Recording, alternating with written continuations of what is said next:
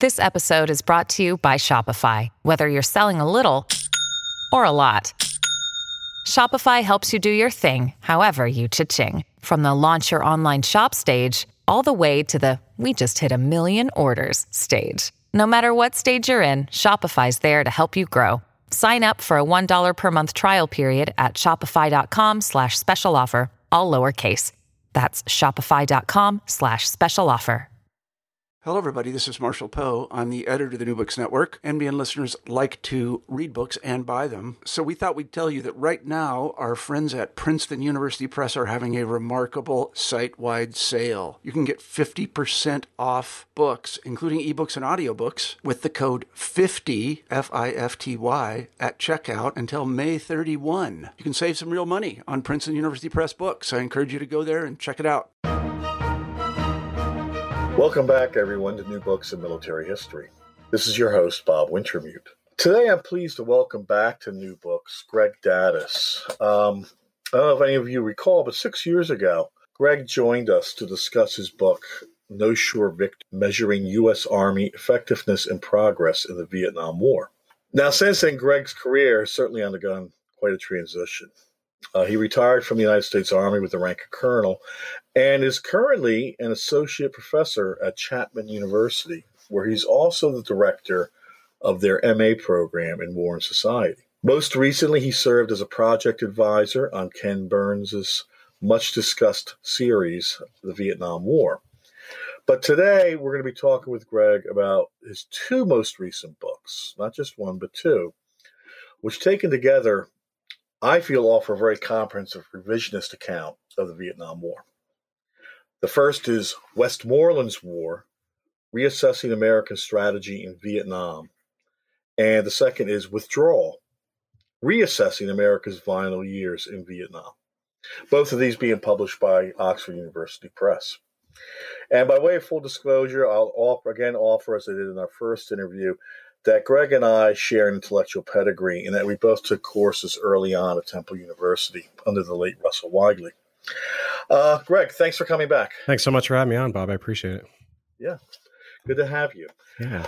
Listen, I've asked you this question about No Sure Victory, but I do think it certainly has some relevance in this context as well. Mm-hmm.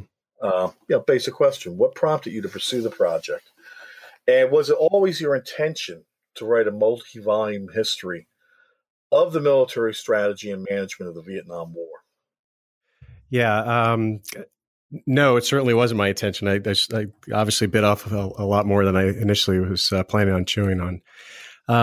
So No Sure Victory really came from a request for information just as the Iraq War was ramping up in 2003 and 2004 when I was serving at West Point.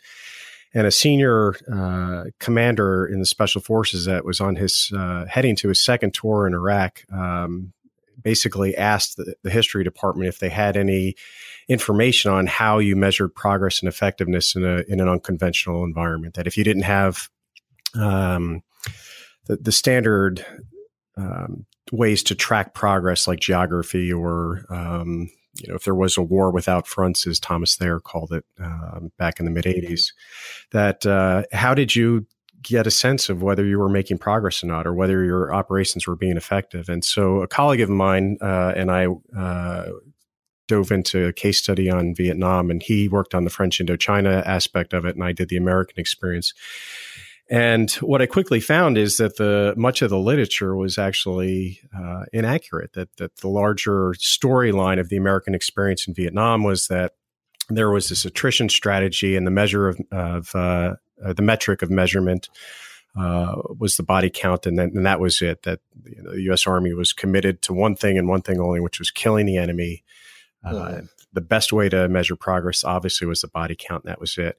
And as I started doing more and more research, I found that just the opposite was the case, that there was this incredible effort to measure just about everything from the military side of the house, the political, the development, the economy.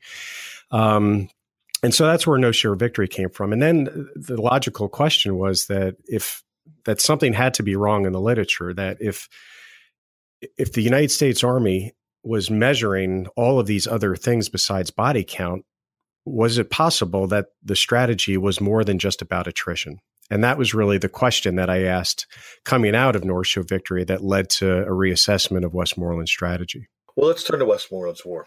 You describe how you take issue as a scholar with the way that past and present historians have, really positioned William Westmoreland as just settling on an attritional strategy in Vietnam. And you go on to argue that on the whole, we've misunderstood Westmoreland and the skills he brought to bear in the Vietnam War. How so? In one sense, I think he's become this one-dimensional caricature, this kind of modern major general that is completely out of his depth. That the scholars like Andrew Kopenovic's The Army in Vietnam kind of paints Westmoreland and a larger army as committed to this army concept where all they know is World War II style of fighting. And they don't have the intellectual capacity to kind of move beyond a World War II style of fighting. And what I was hoping to accomplish with Westmoreland's War was to add some depth to the character, to kind of pull him out of the historical oversimplification, I think, and kind of put him directly back into his time. And I think when you do that, you see an officer and a larger military command in Vietnam that is much more attuned to the complexities of the war that they're encountering. They, I think, clearly understand that this is just as much a political war as it is a military war, and are, in fact, I think, cognizant that military operations alone are not going to solve some of the underlying problems that they're facing in South Vietnam. Mm-hmm. Well, you go on to argue the big part of the problem we have with understanding Vietnam as a whole is that, as a rule, the definition of strategy as applied to military operations is murky. How has that become an issue here? I think we're still dealing with that issue today, to be quite frank, and just trying to get a sense of what we mean by strategy. And there's so many definitions out there. I touched upon a few of them at the beginning of Westmoreland's War, just to kind of get a sense of the problem of coming up with a strategy and defining it. And if we think about what strategy means, you can go back to Clausewitz, obviously, and think about this as being something that's, in his term, the use of the engagement for the purpose of war. And then if you look at critics like B.H. Liddell Hart, who in World War I said that this definition posed by Clausewitz was really a way to glorify battle, and that strategy had to be much more comprehensive and hopefully place you in a position where you can achieve a better state of future peace, as he called it. Or if you look at Colin Gray's more recent definition, where it's this bridge between military power and political purpose. And so I think that complicates the narrative, is that there's so many different definitions out there. And then when you actually look at the definition that the U.S. Army was using on the cusp of that organization going to Vietnam, it too is immensely complex and overarching, even to the point, I think, of being vague. That it characterizes strategy as political and economic and psychological. And what I found, in fact, is that rather than just being a simple strategy of attrition, of just focus on killing the enemy, Westmoreland, in fact, was very much in line with this contemporary definition of strategy, which I think was, in a sense, replicating what Liddell Hart was saying in terms of strategy needing to be comprehensive to hopefully achieve that better state of peace. Right. Well, this is all taking place against the backdrop of decolonization and the wars of national liberation, which themselves have a different context. That's an incredibly important point, Bob. And I think my sense is, again, that senior officers, not just Westmoreland, but others in the Army, understood that. They understood that there were these new forces that were being unleashed, not just in Indochina, but obviously in North Africa and Algeria. And we saw the British dealing with issues of decolonization in Malaya. So I think there is a sense among the officer corps at that time that this is very different than World War II, and the decolonization and issues of independence and thinking about how these societies are going to define themselves in the modern era, in the post-colonial era, is also part of the larger problem that they're confronting. So in essence, then, Westmoreland was prepared. He had the background, both professionally and intellectually, to respond to these pressures. Does he have a plan not only to end the war, but to actually win in Vietnam? That's another great question. I think the problem that not just Westmoreland deals with, but Abrams, his successor, I think the same problem that Johnson and Nixon deal with is, what's the definition of victory? And obviously, it is very different than World War II, where the president gives Eisenhower as an example in Europe an objective of unconditional surrender of the enemy, and that clearly is not going to be the case here. So, from the very beginning, there is a sense that because of the political limitations placed on U.S. armed forces, that the outright defeat of North Vietnam in a traditional military sense is not going to be accomplished here. So in one sense, it's probably more of that Korea has more of historical relevancy here in terms of defining what victory means. And again, that seems to be something that will have to be negotiated. And I think that's the problem that Westmoreland deals with early on. I think from the start, he is certainly there to arrest and then hopefully reverse what he calls the losing trend, and then place the Allies in a position where South Vietnam will be able to become a stable and independent non-communist government, which was the objective. And I think clearly that's a daunting political objective, and I think one that plays at the very heart of why ultimately Westmoreland is not as successful as he might have hoped to be. Right.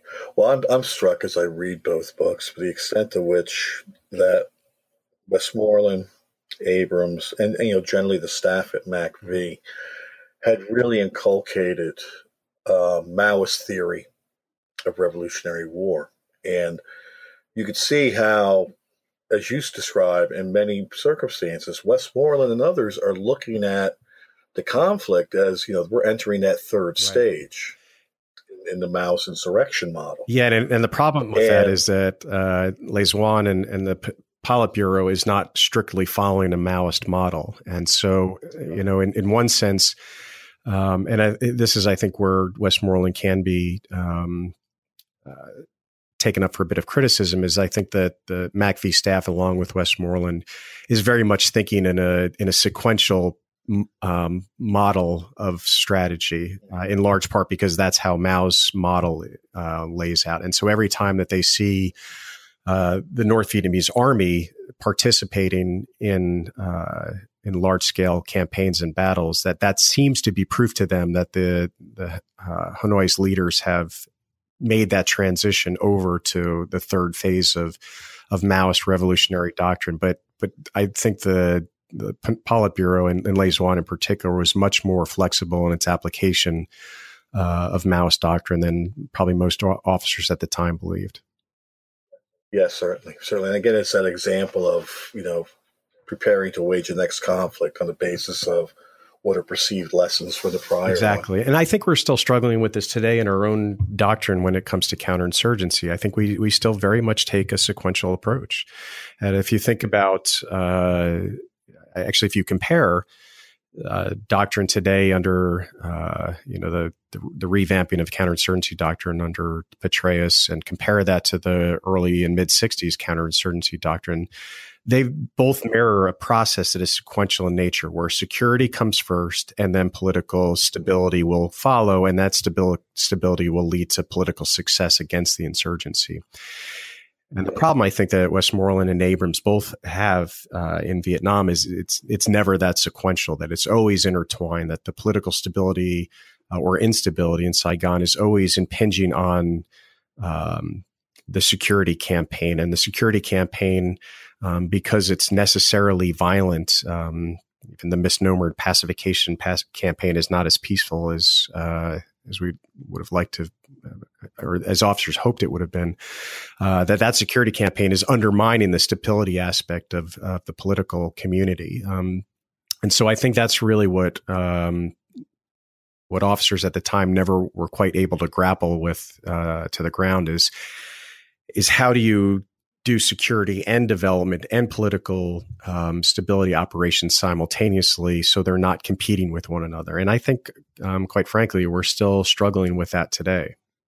You raised a second question early on in the book, too, about the overall strategy that was developed by MACV and how it was introduced.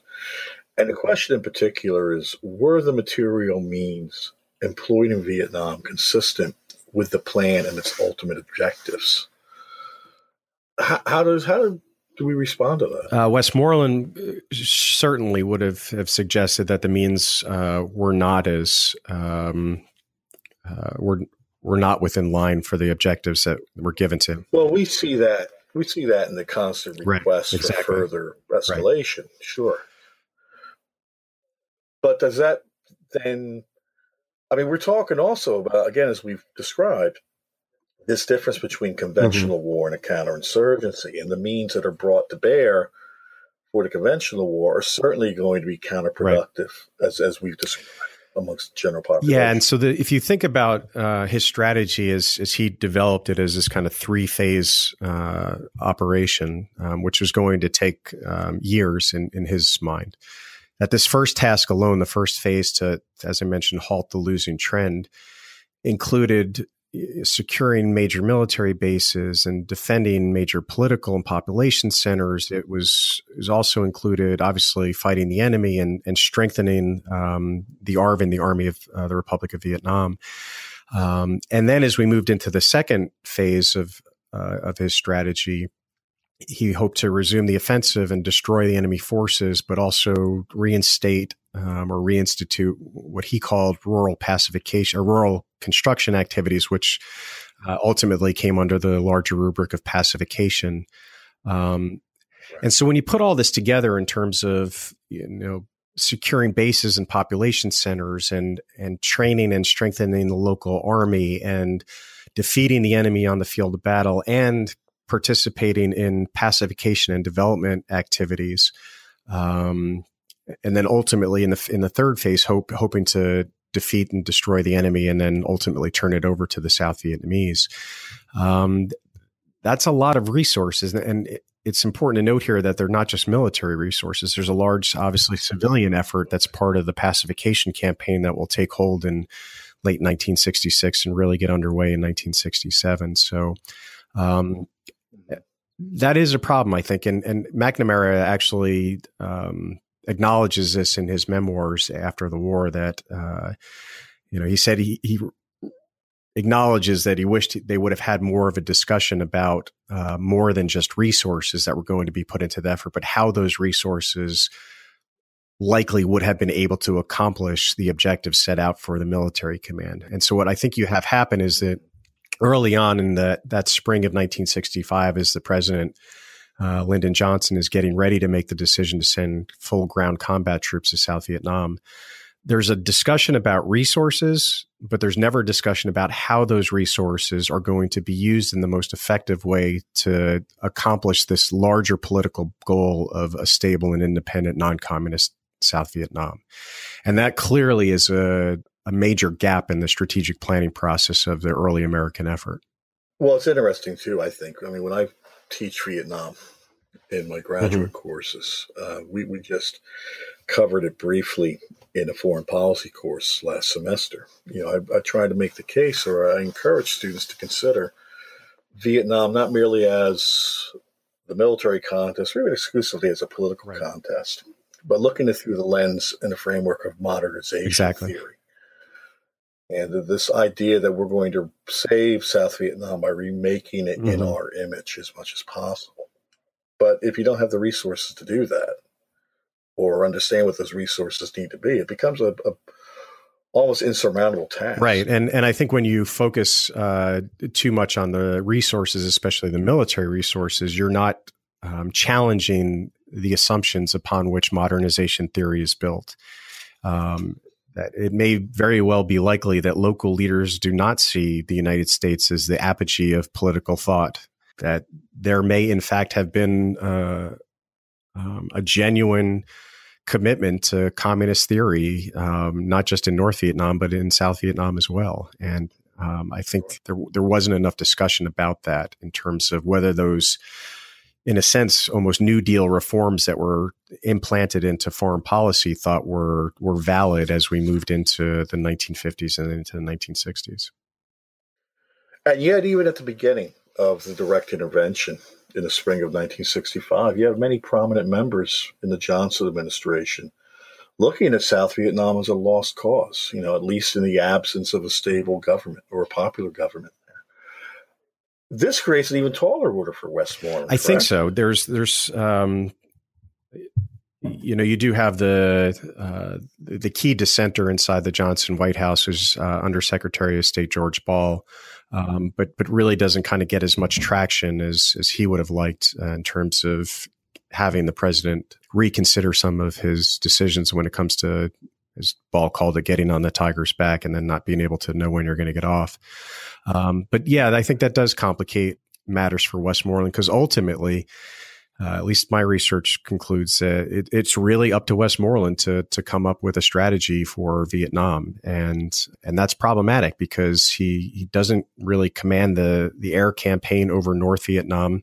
At least, yeah, I want to come back to that. That's a critical point. Yeah, unlike his predecessors, I think he's clearly dealing with a much more complex problem than just kind of fighting conventionally in Europe against the German army as just one example.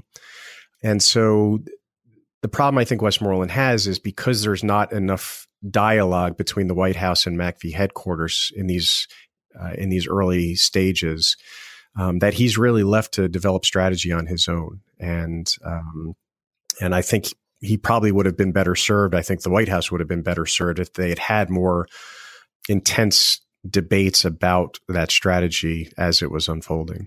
Again, and most importantly, in terms of whether the military tool was capable of accomplishing the political objective. Well, let's move towards the plan for waging war and safeguarding the civilian population in South Vietnam. Did William Westmoreland actively pursue an attrition strategy? Yes, partly. So I think the challenge here is to acknowledge that he clearly was waging a war against the enemy that was both conventional and unconventional. He obviously was hopeful that as part of this process of defeating the enemy, that he was going to have to attrit and destroy their capacity in the field. But he also spoke about attrition from a political standpoint as well, that this was a war of political attrition, not just in Vietnam, right, but also on the American home front. That very early on, he's writing to the Joint Chiefs of Staff about his concern that this political war of attrition will take a toll on the American home front and worry that he's going to lose support. Right. And then also that this attrition warfare inside South Vietnam is going to take a toll on the political community, not just in Saigon, but I think more importantly, among the rural population, which is a clear objective of Westmoreland's strategy to try and help build better relations between that rural population and the Saigon government and bring those two together. And again, as I mentioned earlier, that's part of the problem, I think, that with American strategy in Vietnam is that it starts to work at cross purposes with each other. Mm-hmm. Right. Well, I mean, I appreciate your answer. I mean, I think it's a very nuanced position. And I think it's, again, to relate this to more current day operations, it's hard to call this strategy something that is easily explainable to the American populace. How do you define our strategy in Iraq or Afghanistan? It's not simply a war of attrition. It's not just counterinsurgency. It's clearly not a war of annihilation. So what do we call it? And especially in wars like Vietnam or Afghanistan, which are very much provincial in nature, that the war is not only complicated but complex, meaning that the war in the northern provinces is a very different war that's being fought in the Mekong Delta, in large part because of the enemy situation and geography and political loyalties. And so that makes it even more difficult, I think, for Westmoreland, because he has to articulate these broad military concepts in an incredibly complex environment and do so in a way that makes sense to the American public and I would argue to the Vietnamese population as well. And I'm not so sure he had the language to do just that. And so I think what happens is, because the military lexicon of the day is unsuited to characterize this, we end up with these cliches of body count, search and destroy, attrition, because it just is easier for us to put a word on it. Right. The war in Iraq. And the sad thing is, so many historians have just jumped upon that without trying to parse the issues of right. language and discourse. And I think you're seeing it today as well, right? That how do we define our strategy in Iraq? And more often than not, we come up to the term surge, and that clearly simplifies and probably is not accurate at all in terms of defining an overall comprehensive strategy. Absolutely not. Absolutely not. Well, let's talk about operations then. I mean, you do go into some detail about that. And you describe, I want to start a little bit later and then we'll work back. You describe by 1966, 1967, that the operations have come to resemble what you call, I like this phrasing, a mosaic war, in which you have different divisional and corps commanders being left free, really to devise their own tactical responses and even administrative responses in their areas of operation. Doesn't this undermine Westmoreland's efforts for an overall success in Vietnam? Partly, I think, in the sense that there are some commanders that are obviously more heavy-handed than others. There are. Right. You mentioned 4th Division. Although they're dealing with a very different war on the borderlands of South Vietnam, so they're worried about infiltration into South Vietnam, especially against North Vietnamese regulars. There are some commanders that don't believe that pacification is the key to victory, that it is, in fact, destruction of the enemy main force units that will set the stage for success. There are some commanders that don't get along well with their Vietnamese counterparts, which is a critical aspect of the war that often gets left out of the storyline. And yet, I think Westmoreland has to allow some flexibility in the implementation of his strategy because of that mosaic nature, that he can't prescribe a comprehensive strategy because, or he can't prescribe the best operational approaches and tactics to support that comprehensive strategy because the war is so different. If you think of the war in the southern portion of South Vietnam, in the Mekong Delta, the enemy is much more of an insurgency than what the Marines are dealing with in I Corps in the northern provinces. And so Westmoreland has to leave that up to the local commanders to figure out how best to deal with their specific problems. And Abrams will do the same exact thing under his tenure as well. Right. Right.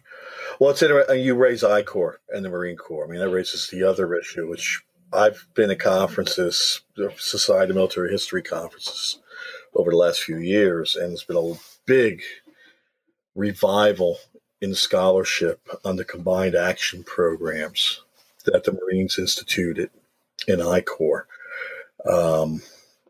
presented as a future model for counterinsurgency and such. How does Westmoreland respond to that? I think correctly in the fact that it's overblown.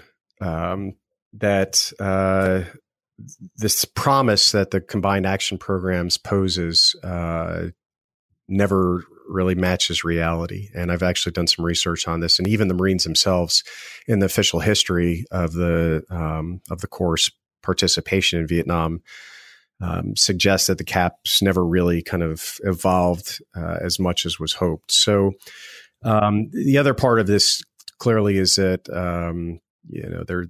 there's a suggestion that the Marines had it right, and the Marine commanders in the northern provinces were aghast at this strategy of attrition and wanted to follow a much more counterinsurgency approach. But again, that just is not. It doesn't quite bear out, especially when you take a look at the percentages forces put into the CAP program vice those that were left to conventional operations. And again, we have to keep in mind that those 5 northernmost provinces in South Vietnam were along the DMZ and along the borderlands with Laos. So it was much more of a conventional war, as you saw with the assault and siege on Khe Sanh as just one example, or the borderland battles in 1967. So the numbers, if I'm not mistaken, I think at no point during the war did the Marine Corps place more than 5%, and I think it's actually less than that, of their resources into the Combined Action Program. And at no point were any of the Combined Action Programs capable of kind of leaving behind a sustainable local presence. And so my sense is that that's kind of part of the myth of this failed strategy in Vietnam, is that Westmoreland clearly saw or was presented with a better opportunity and ignored that opportunity. And I just don't see that as being validated by the source material. Sure. Well, as you pointed out earlier, the air war certainly complicates matters as well. He has certainly, full stand-on support for tactical air, but it's the strategic bombing aspect and even the regional bombing aspect along the border. It is, and it's an issue for Westmoreland. It's very much an issue during the 1972 campaign between Abrams and Nixon. Abrams actually, for the second time during his tenure in MACV, is almost relieved of command, in this case over the air campaign. And so it does complicate it, I think, in terms of placing this strategy within the larger context of the American approach to Southeast Asia, that Operation Rolling Thunder was planned on other certain assumptions that were never quite realized. And, the hope that a bombing campaign would undermine the will of Hanoi never quite worked itself out. The hope that the air campaign against the Ho Chi Minh Trail would stop the infiltration to South Vietnam never quite worked itself out. I think that's clearly part of the other aspect of this that you have to take into account to think about why American strategy wasn't as successful as it might have been. Mm-hmm. Well, we come to Tet, and the general consensus, obviously, is that it had very minimal, reluctant to say this, but to a degree, minimal lingering impact on the military aspect of the conflict, the direct operations, American operations, but that rather it was a largely strategic success affecting American public opinion at this crucial moment. And I don't want to disregard that. I think that there's certainly ample evidence that that's the case, but I've always thought that this is rather singularly focused on an American-centric narrative. How does Tet contribute to the breakdown of Westmoreland's multi-tiered strategy and his relations with the government in the Republic of Vietnam? I think you're right. We've come to believe the myth of Tet that it is this great turning point, that in a war without very many turning points, that this is the one turning point of the war where the North Vietnamese don't succeed militarily, but somehow miraculously pull out a political victory because of the way that this offensive impacted the American home front to include the media, and then obviously the president, who in March just decides not to run for re-election. And I agree with you. I think that there are merits to kind of looking at that. But to me, what I find more fascinating is the assumptions that Tet are built upon from all sides, especially the Vietnamese side, that Le Duan very much is hoping for what he calls a decisive military victory. And I think this is important because there are those critics of Westmoreland who suggest that if only he had focused more on counterinsurgency, the Americans would have won in Vietnam. The problem with that critique is that Le Duan himself was actually seeking a decisive military victory, and Tet is an example of that. You see it again in 1972. So the problem with that critique of Westmoreland is that he quite simply cannot ignore that conventional threat. And obviously doesn't. He also, I think, has some assumptions that are misplaced in late 1967 and early 1968. He welcomes the enemy's offensive along the borderlands, which draws the American forces out to the borderlands known as the border battles of 1967. He hopes that he can then take advantage of American firepower away from population centers. But that clearly doesn't set them up for success in the urban areas when Tet is unleashed in late January 1968. And I think there's also a set of assumptions based on Westmoreland participating in this salesmanship campaign run by the White House in 1967 that we are in fact making progress. And then all of a sudden Tet happens. And I think that's why it is a traumatic event for many Americans at home. To me, it's an interesting tutorial in terms of thinking about strategy as necessarily based on certain assumptions. That if we go back to our discussion about resources and ends, that you have to make certain assumptions about those ends and objectives, and whether those objectives are within reach. And clearly, I think Tet is a fine example for any aspiring strategist to think about in terms of flawed assumptions. Well, let's turn to Withdrawal, the second book. And you introduced the book with a very dramatic juxtaposition. On the one hand, JFK's, President Kennedy's address to the 1962 graduating class at the United States Military Academy. And then Richard Nixon's same experience with the 1971 class. How does this inform for you our involving understanding of Vietnam and the war? To me, it's about, I think, a nation coming to grips with the limitations of its own power abroad. That if you listen to Kennedy's speech to the graduate or to the class at West Point, it is hopeful. It is inspiring as well as it is aspiring. And years later, when Nixon returns to the West Point, is the first time that he visits there, the language and tone is so different. It's an uncomfortable realization that we have not succeeded in Vietnam, that the world is still dangerous, that for the most part our objectives have not been as accomplished, that the war is not advancing American interests, but in fact weighing them down.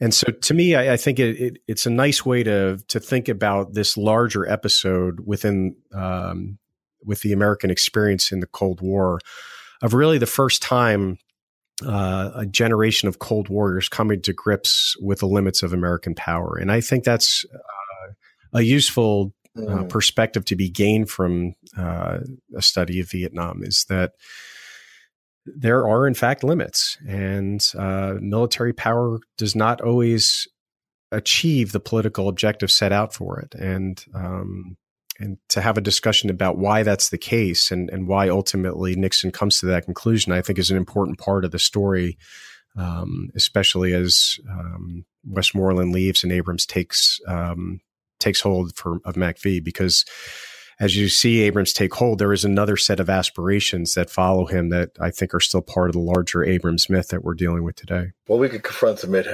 head on at the start. I mean, you describe, and I don't think it's just you, other historians point out, with Abrams' appointment to the head of MACV in the summer of 1968, this is going to be a new start. We're going to jumpstart a war that's been mired in stalemate. We're going to reintroduce new approaches to counterinsurgency and local operations. I've got to ask in the first case, I mean, is that even a realistic assessment of the war's progress up to that point?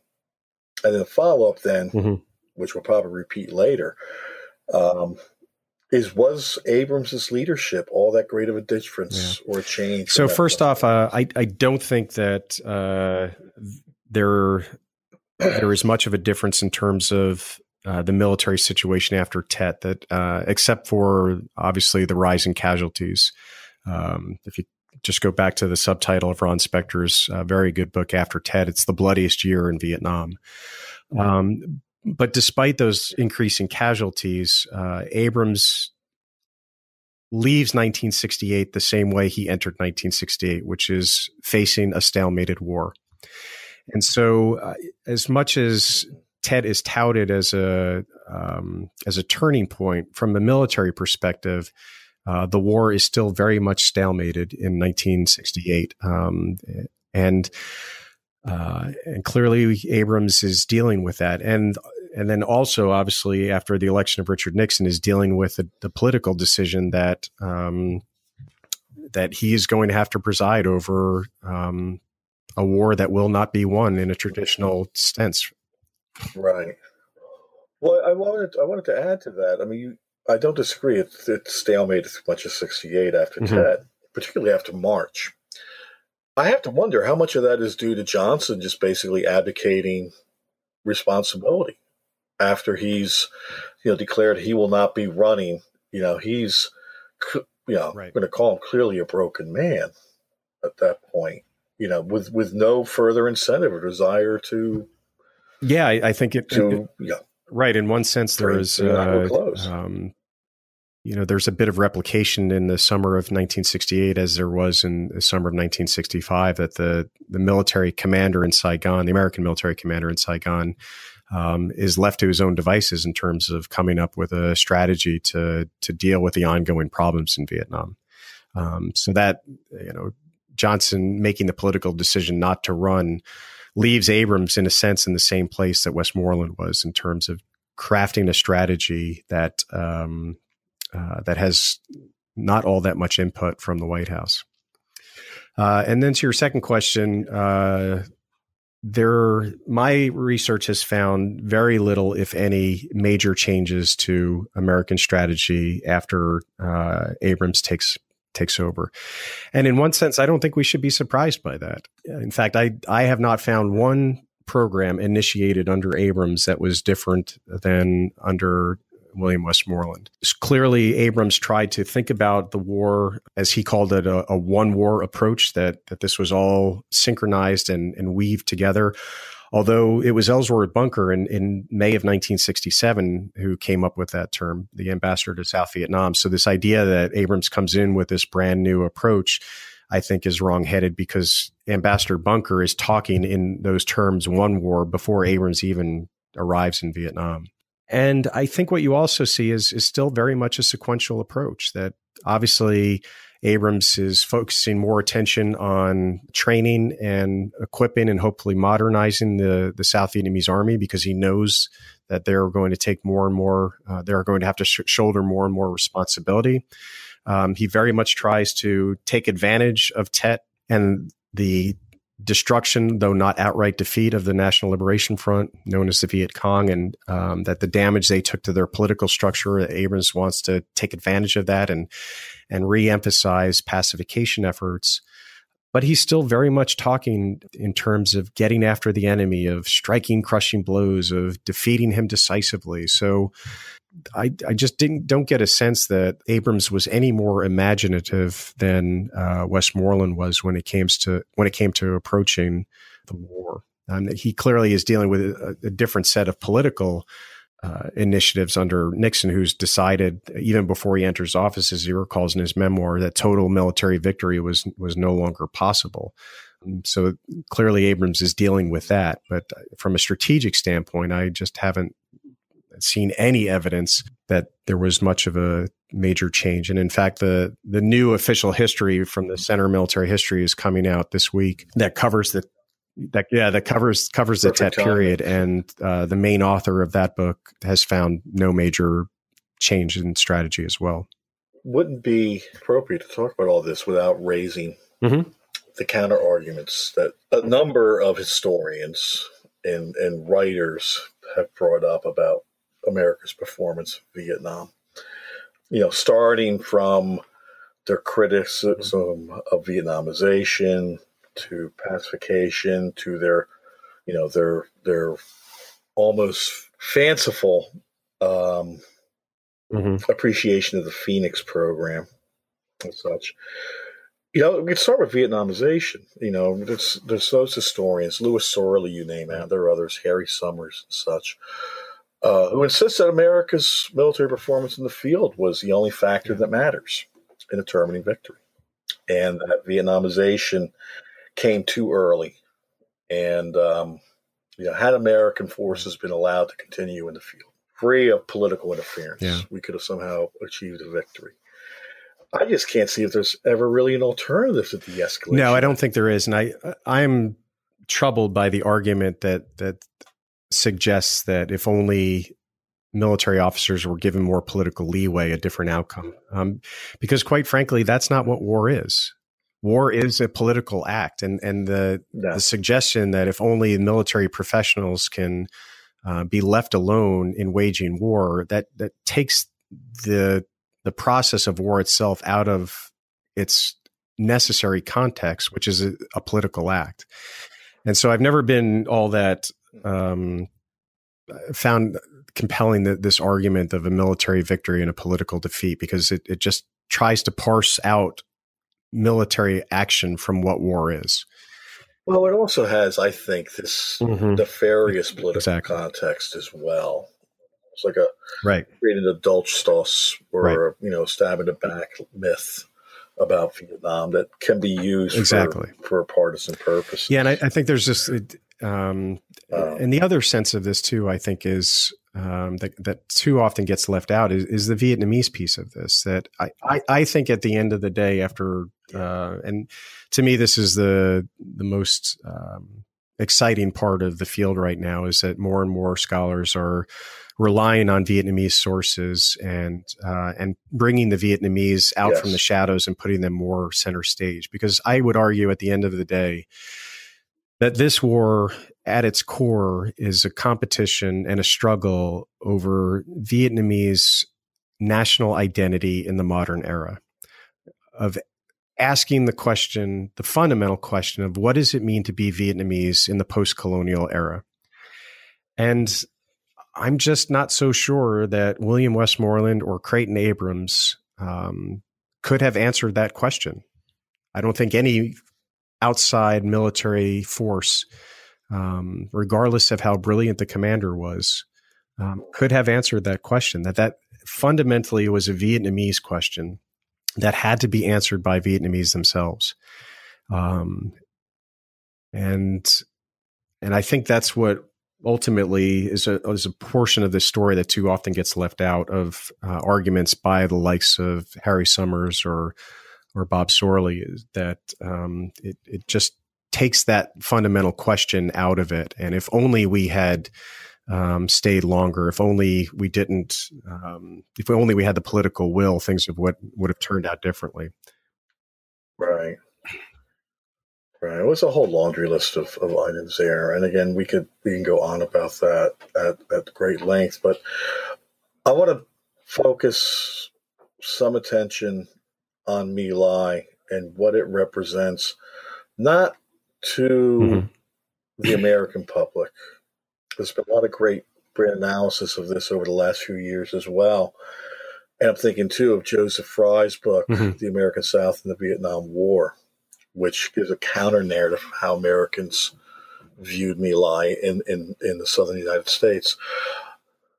But how does the fact of the massacre and is being revealed, and then the subsequent investigation and trial, affect MACV and affect the senior echelons and the staff there, not only in their management of an instrument that's very damaged, but also in relating to the representatives of the Vietnamese government?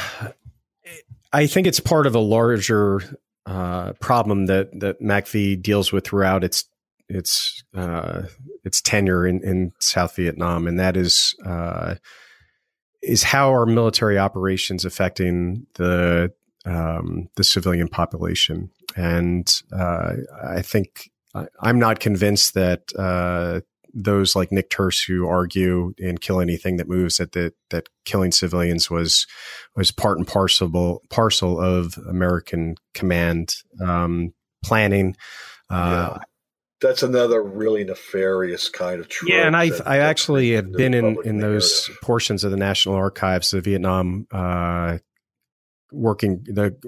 Crimes Working Group files, and I sympathize with authors like Turse because when you go through those files, it's emotionally draining and a very sad and ugly chapter of our American military history is brought out by spending time in those files. And clearly there were soldiers like Calley who failed in their moral obligations as officers and soldiers. And that clearly disrupted the larger objectives that the American command and the South Vietnamese themselves were trying to accomplish that, as you mentioned, complicated the relationship between MACV and the Saigon leadership.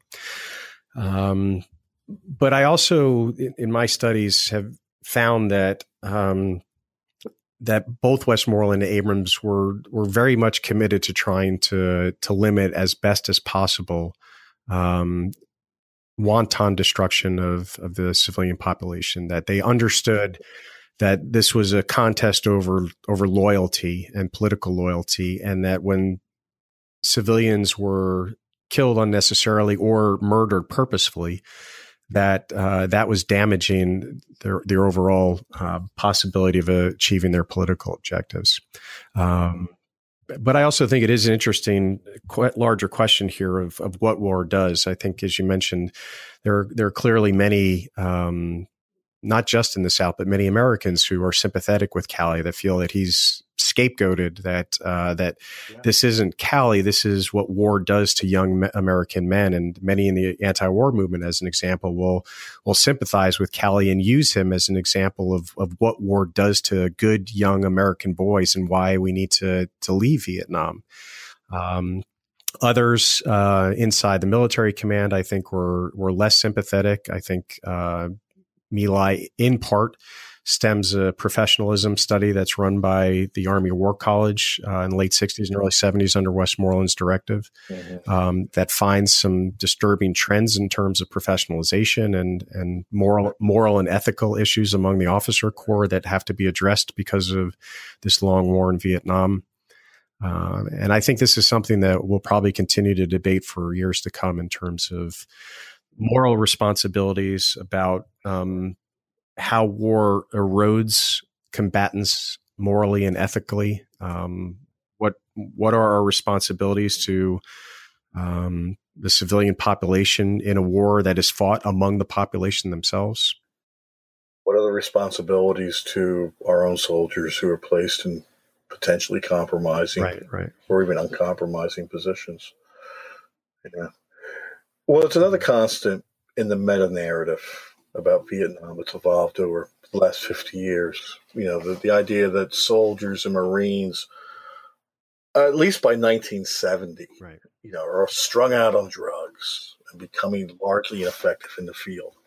Not very. How reliable is this? I don't think at all. I think clearly, and Abrams very much is dealing with this in MACV headquarters, that after Tet in particular, I think you see many more draftees who are coming in that are not only more politically conscious than their predecessors, but are also more willing to experiment with drugs, to be more open-minded about that type of thing. But my sense is that that narrative is overblown. That for the most part, the the larger American command and the soldiers in that command perform their duties just as competently as their predecessors did. I think the problem that occurs is one of not being able to reconcile the issues of fighting in a war that you're withdrawing from. And I think that complicates the willingness of soldiers to sacrifice and even potentially sacrifice their lives for a war that they know is not going to be won. Yeah, I'm going to borrow directly, again, your own questions that you raise as you begin to summarize the end game in Vietnam for MACV. And that question is, at what point would American military and civilian leaders finally lose their leverage over the course of events inside South Vietnam? Now, some might argue this took place as early as 1965. Why raise it here at this point? Well, I think it's a question that has to be asked in terms of Nixon's responsibilities to leaving the war, and he very much comes in, as I mentioned, knowing that total military victory, as he calls it, was no longer possible, and announces in late 1969 that the mission of the Americans in Vietnam is to basically hand over the war to the South Vietnamese, to give them full responsibility of state security to the South Vietnamese themselves. So I think the question then becomes is if how quickly should Nixon have left the war? The argument is that we stayed on for 4 more years at a cost of thousands and thousands of more Americans and Vietnamese lives to accomplish not much. Whereas if we just ended the war as soon as Nixon took over, we would have saved an incredible amount of life and resources and ended up in the same place. Now, Nixon's retort to that, as well as Kissinger's, was that we had to withdraw from Vietnam as a matter of policy, not as collapse, that this was still part of a larger puzzle within the Cold War of trying to balance a renegotiation with the Russians and with the Chinese in terms of rethinking about larger Cold War relationships. And if we left Vietnam as a matter of collapse rather than policy, that was going to undermine Nixon's larger foreign policy aims. It doesn't ring very, very strong or very true. I don't think, because you consider that you can't help but today consider that's a purely Amer-centric or American exceptionalist view. Because, of course, who are the people who are really suffering? Yeah, it's a Vietnamese, in addition obviously, to American soldiers and casualties. When does Nixon give up on Abrams? And is that, how? What does that say about Richard Nixon's own character? Well, I think there's a frustration that is building with Abrams as early as 1970. There's not a lot of faith in Abrams as a military commander. And especially in Lam Song 719 in 1971, they feel that the White House feels that Abrams is misleading them in terms of evaluating the larger campaign. He in March of 1971 actually considers relieving Abrams of command and sending Alexander Haig, who was then Kissinger's military deputy on the National Security Council staff, to Saigon. He cools off the next day and decides he's not going to relieve him. That happens again in the following year during the Easter Offensive in the spring of 1972, that there's this disagreement over air power, and Nixon again just goes into what he calls a cold rage, or what Haldeman what Haig calls a cold rage. And, so I think what it says is not so much about Nixon himself and the relationship he has with Abrams, which is difficult at best. But I think what it says is something larger about Vietnam, in the sense of why is it that the commander-in-chief is frustrated with his military commander? And I think it is because going back to how I think withdrawal and Westmoreland's whirling together is the complexity of strategy, that Nixon's strategy is just as complex as anything under Johnson's era, that Nixon is trying to engage in Vietnamization, as you mentioned, which is handing over the South Vietnamese, the war, pacification, there's diplomatic isolation with North Vietnam, there's peace negotiations, there's the withdrawal of U.S. forces. That's a complicated problem for Abrams to figure out in terms of implementing that strategy. And when Abrams is incapable of doing that to Nixon's satisfaction, I'm not sure any officer would have been able to do it to Nixon's satisfaction just because it was so complicated, that causes frustration in the White House. Now, I don't think Abrams does himself any favors. He's not. He's been sick. And as I mentioned in the book, I don't think this is a salacious footnote, but he's got a drinking problem. That drinking problem is made aware of in the White House, and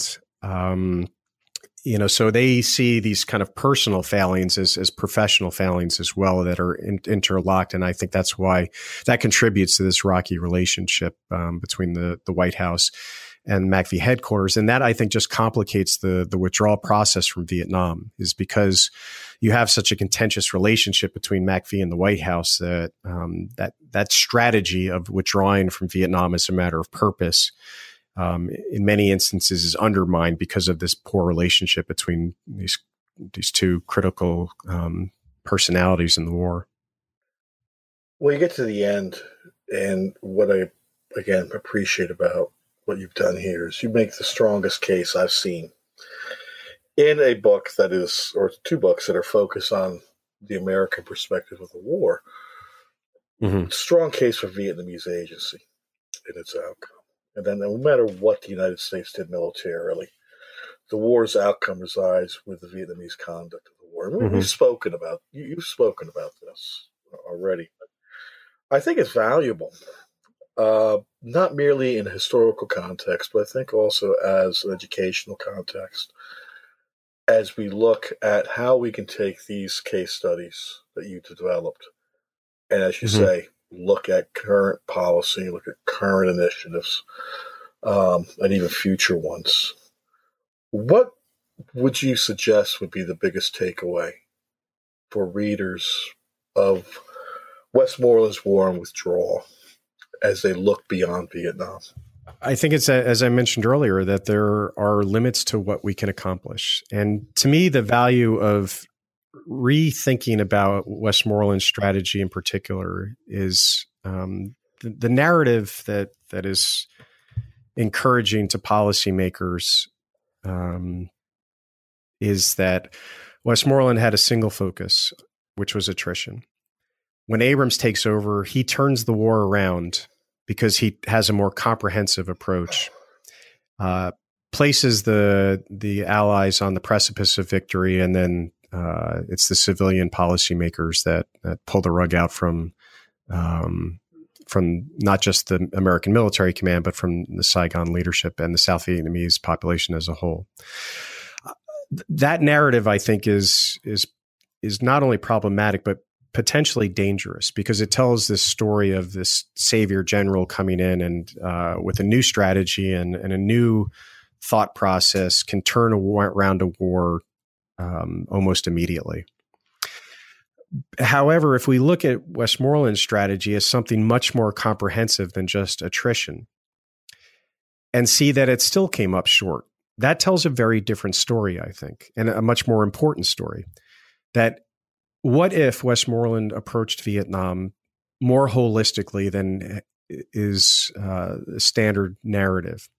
What if he felt, or what if he included political, economic, development issues into his strategy, as well as trying to destroy the enemy, and still failed to accomplish his political objectives? That tells a very different story, I think, for current day policymakers.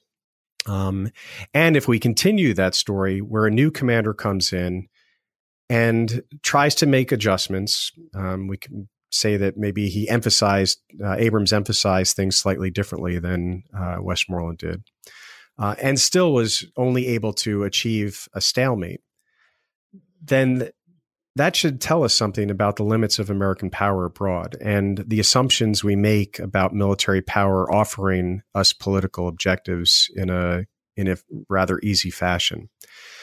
And so, to me, that's the value of gaining some perspective from this conflict, is if we take a more objective approach to American strategy and think about it as one that is not as narrow-minded and wrong-headed as some previous historians have suggested, then that tells us, I think, that tells us a very different story. I think that is potentially more useful to us when it comes to our study of Vietnam.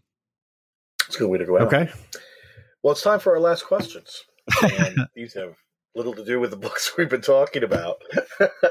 First, Greg, what are you reading or viewing or consuming these days that you find really interesting? To me, I think what I'm reading right now is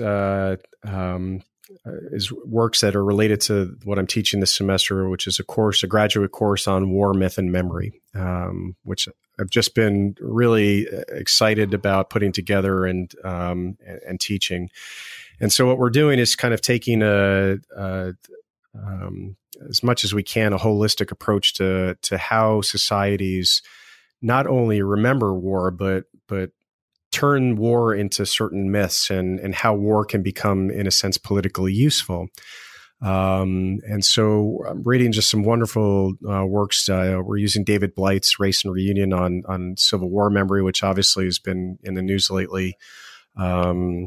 We've got some great works we're going to be tackling on how Americans and Germans and Japanese all remembered the Second World War differently. Exactly. One of them, and as an example, the complicated post-war memory in Germany of the Second World War, I think is fascinating for students to tackle. We're taking a look at the My Lai massacre from the Vietnamese perspective, not from the American perspective, and how it's remembered there. So it should be I think an exciting course in terms of seeing how history is used and often misused to construct certain collective memories in societies and certain myths that are oftentimes socially or politically useful. And so, yeah, I'll be looking online to get your syllabus. I want to check that reading list out. So, well, the second question then is what's next on your slate? I mean, what? Well, I think I've said all I can say about American strategy. So I don't think I've got anything left in the tank when it comes to that. So what I'm looking at now is more of a social and cultural study of the 1950s and 1960s in terms of masculinity and its relationship with the armed forces through the specific lens of men's adventure magazines in the 1950s and 60s, and how the construction of military masculinity is portrayed in these magazines, how relationships between men and often soldiers or veterans, relations between men and women. And often I think what you find in these magazines too is a strain of sexual violence that what I'm hoping to explore is the narrative space that is opened up in these magazines that might be replicated in Vietnam. Well, I mean, I envy you in that, but I would love to work on a project like that myself. But by the time I get there, it's going to be all gone. Very little of it will be left for me. Yeah, thanks so much for having me on. Well, Greg, I enjoyed the conversation. I really did. I really enjoyed it. Okay, sounds good. Good luck on everything going forward. And for our listeners, this is your host, Bob Wintermute, signing off for New Books in Military History. Thank you for listening.